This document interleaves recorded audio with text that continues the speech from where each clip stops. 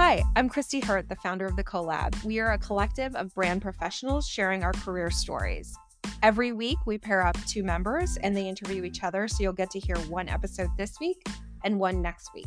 You can join us too. Sign up at jointhecollab.com and then tell your story.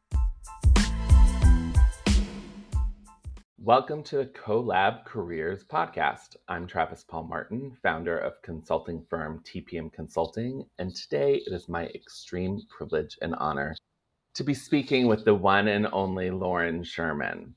Lauren and I have known each other for, going on 15 years, and her voice in the industry is one I have always admired, so I'm very, very happy to have you here today, Lauren.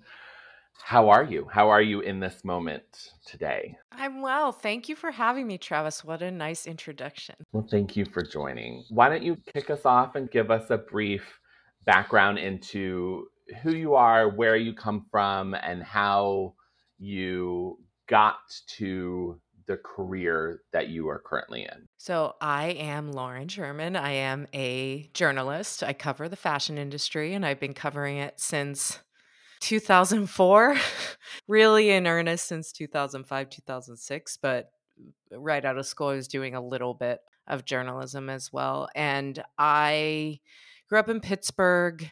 I always wanted to be a journalist. And then when I was in high school, decided that fashion journalism seemed like a good idea because I would be able to travel to shows in Paris and look at clothes and talk about and write about clothes. I had developed an interest in fashion as a young teen and had started reading magazines like Sassy right before Jane Pratt left. She was still there when I was probably 10 or 11, and my mom was like, "This is a feminist fashion magazine. You're allowed to have it." And so I started reading magazines pretty young, and then was also really interested in Harper's Bazaar, which at that time, mid 90s, early 90s, Liz Tilberis was the editor, and really just incredible work, and became super influenced and interested in being a fashion writer. And so somehow I managed to become a fashion writer. It's crazy. It wasn't something that my parents were both. They had both worked retail, and they had worked retail in the late 70s and early 80s when, and Travis, we were speaking previously about on your episode about you working at Burberry and being a brand manager there at the Saks. And retail, I think people don't realize how involved retail is if you work at a high-end store, you have a say often in the buying, what goes into the store, what you give a lot of customer feedback to corporate, et cetera. And back in the 70s and 80s, most of the people working in those stores, if you were a manager, you were also buying for the store. So my parents worked at a denim store together. That's how they met. And my mom was the women's buyer. My dad was the men's buyer. So there is like this weird history of retail and fashion. And they were both really interested. I remember being young and knowing that we had like Calvin Klein branded sheets and things that were bought at Marshall's, but they were interested in brands and dressing up and all of that, even in suburban Pittsburgh. So I was just interested in fashion from a young age, and when I chose knew I wanted to go to school for some journalism, but I chose the school Emerson College in Boston, which is primarily known for its entertainment industry connections. They now actually have a campus out here in Los Angeles that's 4-year.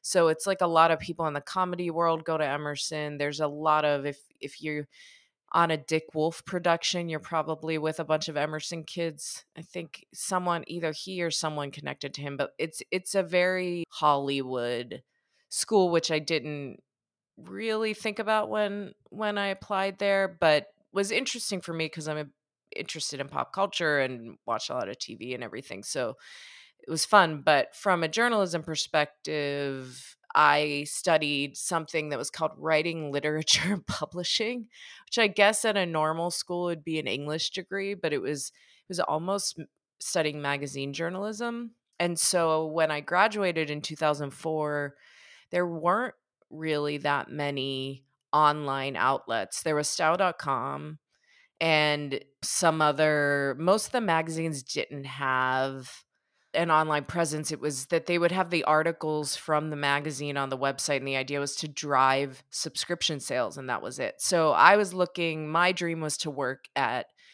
be a fashion news editor. Like Anne Slowey was one of my people who I thought, oh, I want to be like her when I grow up, where you go to the shows twice a year, you write a big 3,000 word essay about what you saw in Paris and Milan and London and New York. And during the year, you write profiles of designers and you meet people. And some of my aspirations were Teen Vogue, there Jane magazine, which Jane Pratt, who was another one of my idols, had done. I thought that I would end up at a place like that. We weren't a household I didn't grow up with like the New York Times on Sunday. I didn't even think about the fact that even though I have a real instinct as a reporter, I never even thought about the idea of like working at a newspaper or something like that, or a general interest publication. I thought I'd work at one of these magazines. So I ended up getting a job through this internship I had in London, actually, at this company called Quintessentially, which was like, it still exists. It's like a lifestyle management company, which I guess now when I say those words, that is yes, it's like a concierge service for really wealthy people, and you pay a certain amount of money a year, and you have different tiers of service, and they can get you like reservations. They used to get us reservations at like the Ivy or whatever. And they had a magazine in the UK, and then they also had a website where they had a newsletter that they would send out, top tips, best places for afternoon tea, all this silly stuff. And so I was the assistant on the newsletter, and I assisted the art director and the editorial director. And so I got to see how wealthy people, especially this like super rarefied culture in the UK, because one of the founders was the niece of Camilla Parker Bowles. And when I worked there was when she married Prince Charles. So like really in that super upper level of society, most of the guys went to Eton, that thing. And so I really got to see how people of that class spend their money. And also people who are not of that class, but who live in London because they own homes there and tax stuff, spend their money. So got to really see high net worth individuals spending as a 21-year-old. And so when I moved back to New York after doing that job for 2 years, I really wanted to, and you were talking about living in Paris. I loved London. It was really expensive, and I moved there a week after graduation in 2004 and left at the end of 2005. It was an expensive time to live there. It was great for paying my student loans in the US because it was like 2 to 1 or something like that, the pound to dollar, but it was expensive, and I just felt like I didn't want to build my life there, and I wanted to get in to media in the US. So I moved back, and for a few months I temped at this speaker agency called Harry Walker, and I found that through a temp agency, but they were super great because not only did they help me with trying to find job interviews and connecting me with people, but they were also like, you can work here for as long as you want. And one skill that I had picked up, I don't even know how, was that I could do light HTML coding. And so, which now is just so crazy that people would hard code anything if you go into a content management system. Sometimes I still like to go on to the coding side and clean it up, but I was able to do that. And so the job at Quintessentially, I did a lot of light coding, and then this job at Harry Walker, I forget what it was. I think I was helping them build a part of their website, which now just seems so insane. I can't believe that, because I didn't know what I was doing, but they were like, you can stay here forever. I was getting paid, I don't know, $10 an hour or something. And so they were happy to have me. And so for the first few months in New York, I did that and just interviewed at a million different places. And at the end of that time, I think when I moved to New York, end of 2005, and I believe I was 22 or Yes, I had just turned 22, and I said to myself, I'm going to give myself until 27 to have a staff writing job somewhere. And if I'm not doing it by the time, that's 5 years. If I don't have that by the time I'm 27, then I got to think about maybe this isn't the right thing for me. And so those first few months, they were really hard.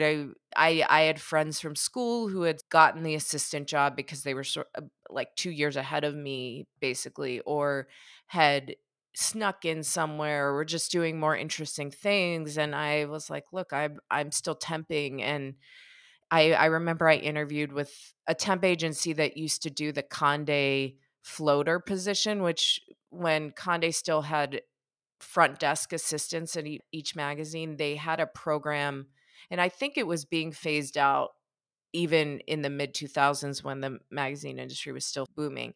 But you could get into this floater position, and or you would like temp for assistants when they were on vacation, editor assistants. And so the idea was like you get in as a floater and then you get a permanent job when it's open.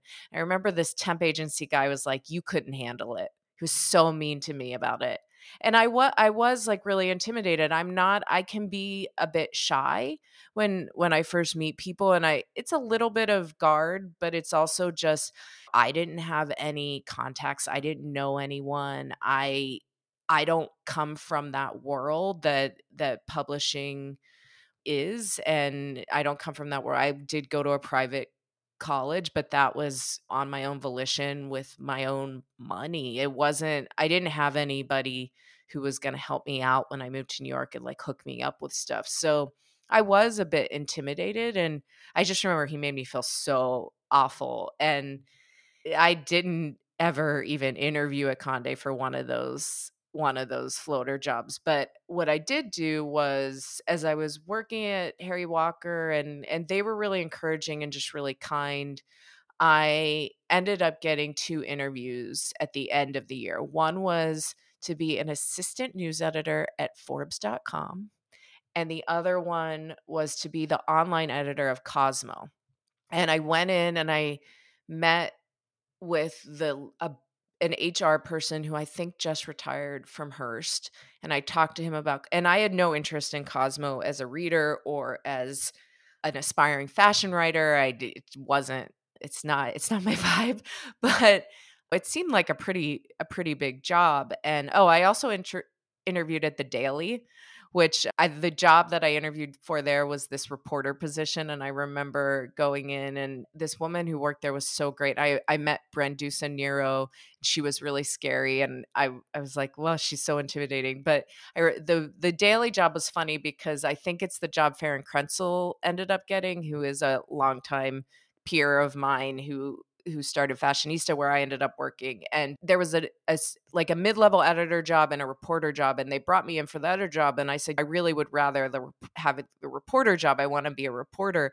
And the woman, I forget her name, she's not in the industry anymore. The woman was like, well, so basically the job is that you go out and you go to these parties and you do party reporting till 4 a.m. and then you go home and you sleep, and then you file at like 11 the next day. And even then, at 22 years old, I was like, but I wouldn't be able to go to my floor Pilates on Tuesday night at the Bally in Harlem. Like, I was such an old lady even at that time.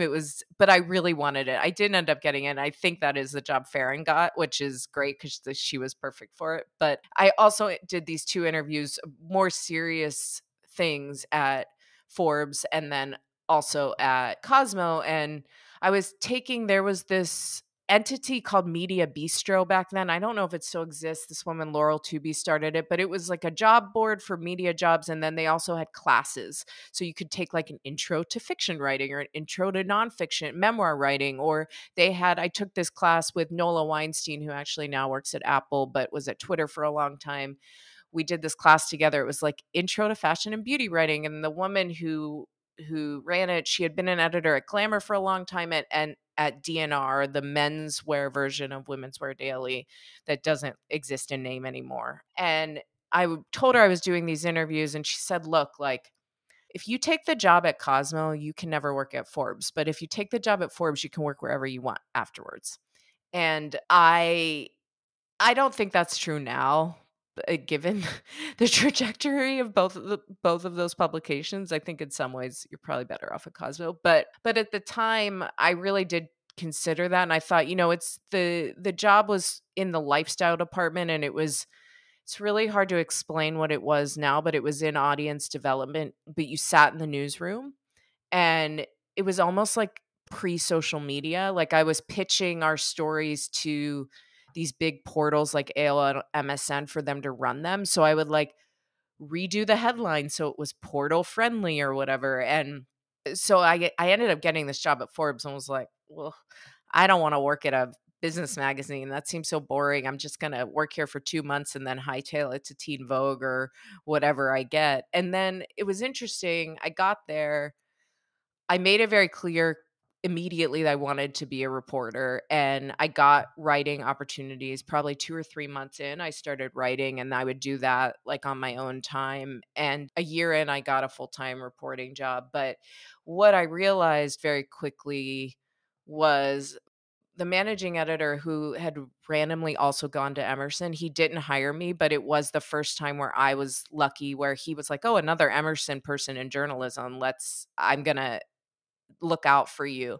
He told me to read this book, The End of Fashion by Terry Agins, who at the time was the fashion reporter at the Wall Street Journal. I read this book and I was like, oh, this is so interesting. Terry is really the only person who does this. And maybe I should make this my thing, because this business is only getting bigger. It was when the industry had really started to consolidate. LVMH was rising up, was at the time called PPR, but also rising up, and Gucci Group. And so I figured maybe this is more me. Like, I'm not really a copywriter. When you work in fashion writing, you have to do a lot of heads and decks that are like fun and engaging, and at the time, at least, when magazines were doing fun stuff. But it wasn't really me, and I thought being a reporter is what I really like about all of this, so maybe I should do business stuff. And so that's a very long 15-minute journey into how I became a fashion journalist, but it just there isn't much else to the story. It's really came from wanting to be a reporter, loving fashion, and then honestly reading Terry's book, and she knows that. It really did change my life, and getting that job at Forbes changed my life, and it I was really lucky that I found something so early that I could build on. And yeah, I'm still amazed that I'm still doing it over 17 years later or whatever. I love all of that. I mean, as long as I've known you, it's so interesting because I've never known like your parents' tie to all of this. Yeah, And that I find so interesting. And the fact that they were in denim, I'm attributing to maybe why you and I like fall so hard for the Gap still. totally. And like, we'll just always talk about it. So interesting. Okay, so fast forward, you've had big pioneering jobs lately, I think, by becoming the New York correspondent for Business of Fashion. And then you'll have to share what your title was when you left. But you really, I think you helped grow that platform. And then now you are at Puck, and this whole new wave of journalism being newsletters.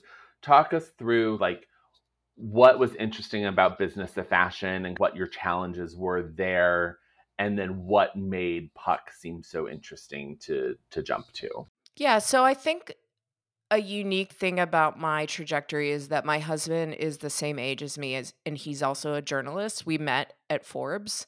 And so I got to see, and he left Forbes 2 or 3 years before I did, to start Business Insider. He was employee number 2 at Business Insider.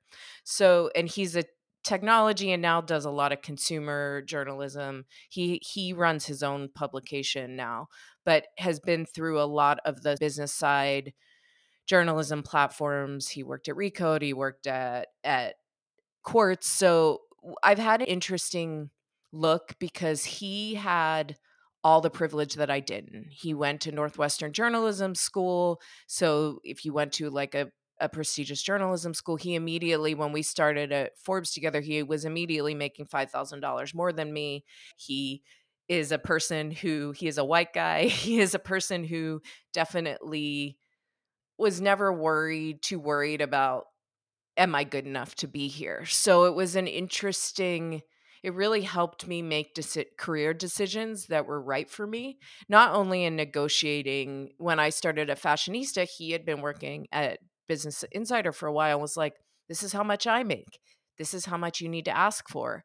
Like that thing, but also just seeing different business models in journalism. And I really did want to stay in journalism. I didn't want to go work at a brand, which a lot of my friends have done, and they make a lot of money and it's great, fulfilling job. But for me, I just like reporting so much. And so I got to see like a bunch of different business models play out. And when I worked at Breaking Media, which is a small consumer facing trades, almost got to see what like a little startup was. And I had met Imran Ahmed, who's the CEO and founder and editor in chief of Business of Fashion, in 2009 when I still worked at Forbes. He had just started it, and at that time it was not his main business. He was a consultant and was doing it as an aside, but it was clear that he was just writing stuff I thought was interesting, and I followed it. And in those early days, all the online people, so all the bloggers and all the just internet people, were stuck together at shows and things. So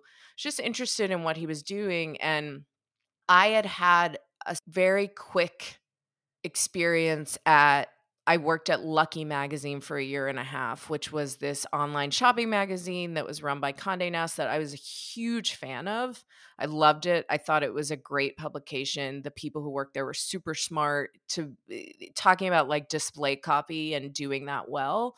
Like they were just geniuses at it. And I was a big fan.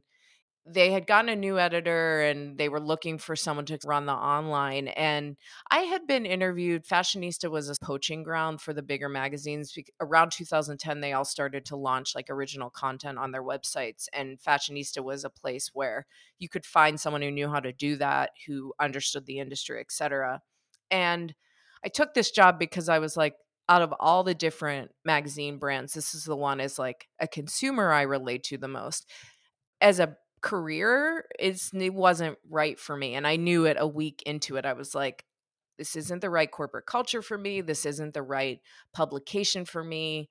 I don't really want to manage people. I had a team of, I don't know, 12 or 13 people who I loved, and a lot of them I'm still very close with to this day, but it wasn't right for me in any way. And so when what I did a year in, I remember I was coming back from a vacation and I was like, I can't do this. I hate this so much. Like I just was so unhappy. And it was definitely because of the job itself and not the people. The people were really lovely, but I just decided, I gotta not do this. And as someone who grew up, whose parents were like, well, single mom, paycheck to paycheck, like quitting your job to go freelance seems extremely indulgent and insane.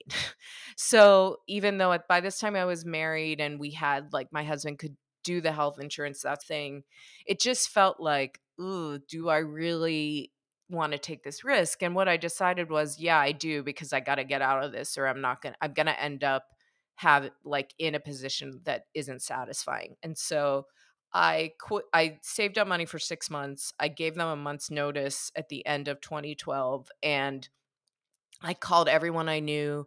I called the fashionista people and got a part-time job with them where I could write for them. And I gave them like right of first refusal on a bunch of stuff. But it gave me, I think actually my husband was freelancing at the time as well. And so I think, yeah, Fashionista actually did my health insurance, which was amazing. Like, huge thank you to John Lerner, who runs Breaking Media, for I mean, he owed me, but also was great. And then I called Imran and I said, I'm going to be freelancing. The first freelance piece I did was for Business of Fashion in January 2013. And I freelanced for a few years. And so I think it was end of 2015 when I had been doing reviews for Style.com when that was folded and Tim Blanks joined BOF.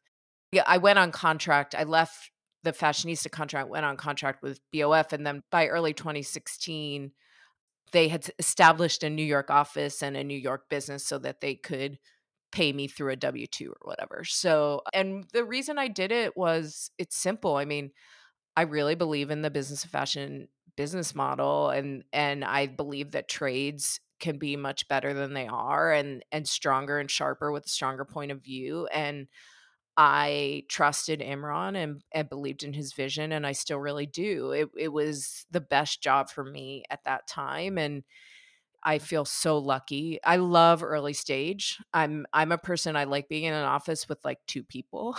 And so really soon after I started, we hired Chantal Fernandez, who ended up being my work partner, and we're actually writing a book together now. And I got to see that our office in New York build up. We hired Joanna Stout, who had been at the CFDA and Estee Lauder, to do partnerships. She is now like a big wig at Business of Fashion. She runs their partnerships and their brand relationships out of Milan. And so for me, it was really a I believe in this and I want to have a part in it. And also it's really nice to have equity in something, and I just felt really valued by them. And you don't really get that in journalism very much. And also a thing I've really struggled with is if you want to like make a decent amount of money in journalism, you really need to go into management. And I didn't want to do that. And there are many reasons. And one is that I really like reporting and I like being alone and so that allowed for me. I did have a couple moments when I was there where I dipped into the management side and quickly dipped out. And Imran's really supportive. He's someone who's always like, I want you to be happy. And so I was there full time for 7 years, writing for them for 10. When I started, there were 6 people. And so I just saw the business evolve, and really I thought that that would be my last full-time job. I thought eventually in the next few years I would maybe go freelance, and we moved to LA. I would like write more books, that's thing. Because once I did the freelancing thing once and I knew I could handle it. I'm not afraid of it. But then this publication Puck launched almost 2 years ago now. And I had one of my husband's former colleagues was one of the founding partners. And then someone I know had forwarded me the entertainment newsletter they did really early. I was on maternity leave. My kid was born in May 2021, and someone had forwarded to me, and I remember reading it on mat leave and being like, "Oh, this is so good. I love this. It's written. It's so funny. It's interesting. It's like insider gossip and news and business writing, but it felt like." It had the voice of one of the old magazines. And when I first moved to New York, I had done this fun I had done some work for Esquire where I used to, speaking of my coding experience, I used to hand code Esquire 2 nights a month, and then they would like insert it into their CMS. And so I got to read, and that was when David Granger was the editor, and it had such a strong voice. Like I think that really shaped me in many ways because I read the whole magazine for, I don't know, a year and a half, and would line by line have to hard code this copy. But anyway, I loved it. I became a paying subscriber almost immediately and was like, "Oh, I wish that they would do a fashion thing." And at the same time I was writing this book, and I was like, am I going to just stay at BOF forever? I don't know. It just felt like it was time for me to move on, but it was such a good job, and I love them so much that I was like, how could I leave this? I'd be so stupid. But then essentially I had reached out to one of the writers and said, if you're ever interested in getting into fashion, and they had only done media, Hollywood, DC, and finance at that point. If you're interested in fashion, I just want to be in the conversation. It would have just killed me if they hired someone and I wasn't someone they had spoken to. And it turned out that on the other side, they had been asking around and my name had come up. And when I met John and the editor in chief, it just felt like, okay, this is the right thing. And it's a similar situation where I really believe in what they're doing. I really trust the founders. I like them. And also, and it's just there's nowhere else that I would wanna be. Like, there's literally no other job that I would want right now, and that feels amazing. I love being early. I think I was employee number 30 or something, earlier than technically at BOF, which is crazy, and it just feels like if people want journalism to stick around, you have to figure out a better way to make money off of it, and their whole premise is that the revenue should come from the talent is the content is the money maker, and whereas a lot of companies, the talent drives other things, or and the talent is the core of the business here, and I feel like it makes the talent more engaged, and also it just is great work. Every week I'm just amazed by the stories that my colleagues are telling, and yeah, I feel really lucky, and that they took the risk and decided that fashion was a great next category. I mean, they could have gone into a lot of other things, but I think what John and the team have done that's really smart is they have chosen the right writers for Puck instead of thinking, "Oh, we need to make sure we cover this base in terms of topic."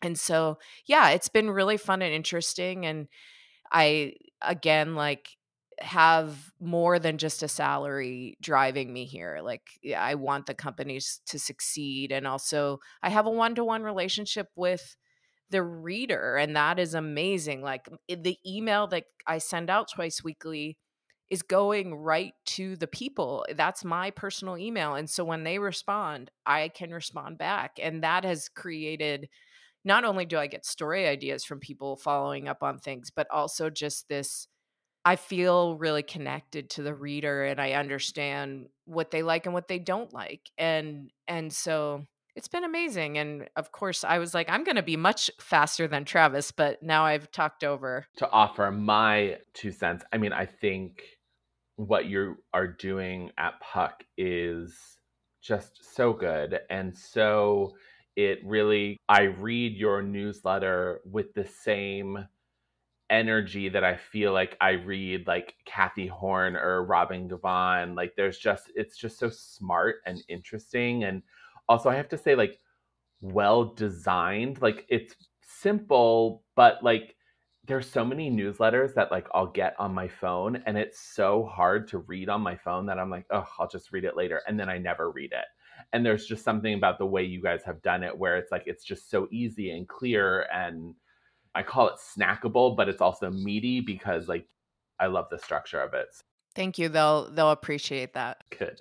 Well, okay. I know we are over time, but I am never on this side of things, so I have to live out like my James Lipton fantasy really quick because my favorite thing is like his Proust questionnaire, which was also like part of Vanity Fair. I feel like anytime like I would just go to the back of Vanity Fair and start with that. So I'll just do very concise. What is your favorite word? Oh God. I don't know. Oh my, Travis. Let me think really quickly. What is something I do really like using? You threw a crazy word in your last newsletter that I had to Google. I was like, what is this word? What word was it? It was it's something talking about, it starts with the letter V. It was talking about three things, and you're like, and that's a verb. Oh my God. I mean, maybe one of my editors added it. I don't have a very big vocabulary. Well, okay, next. What is your least favorite word? Oh, there are many. I hate the word plethora. Perfect.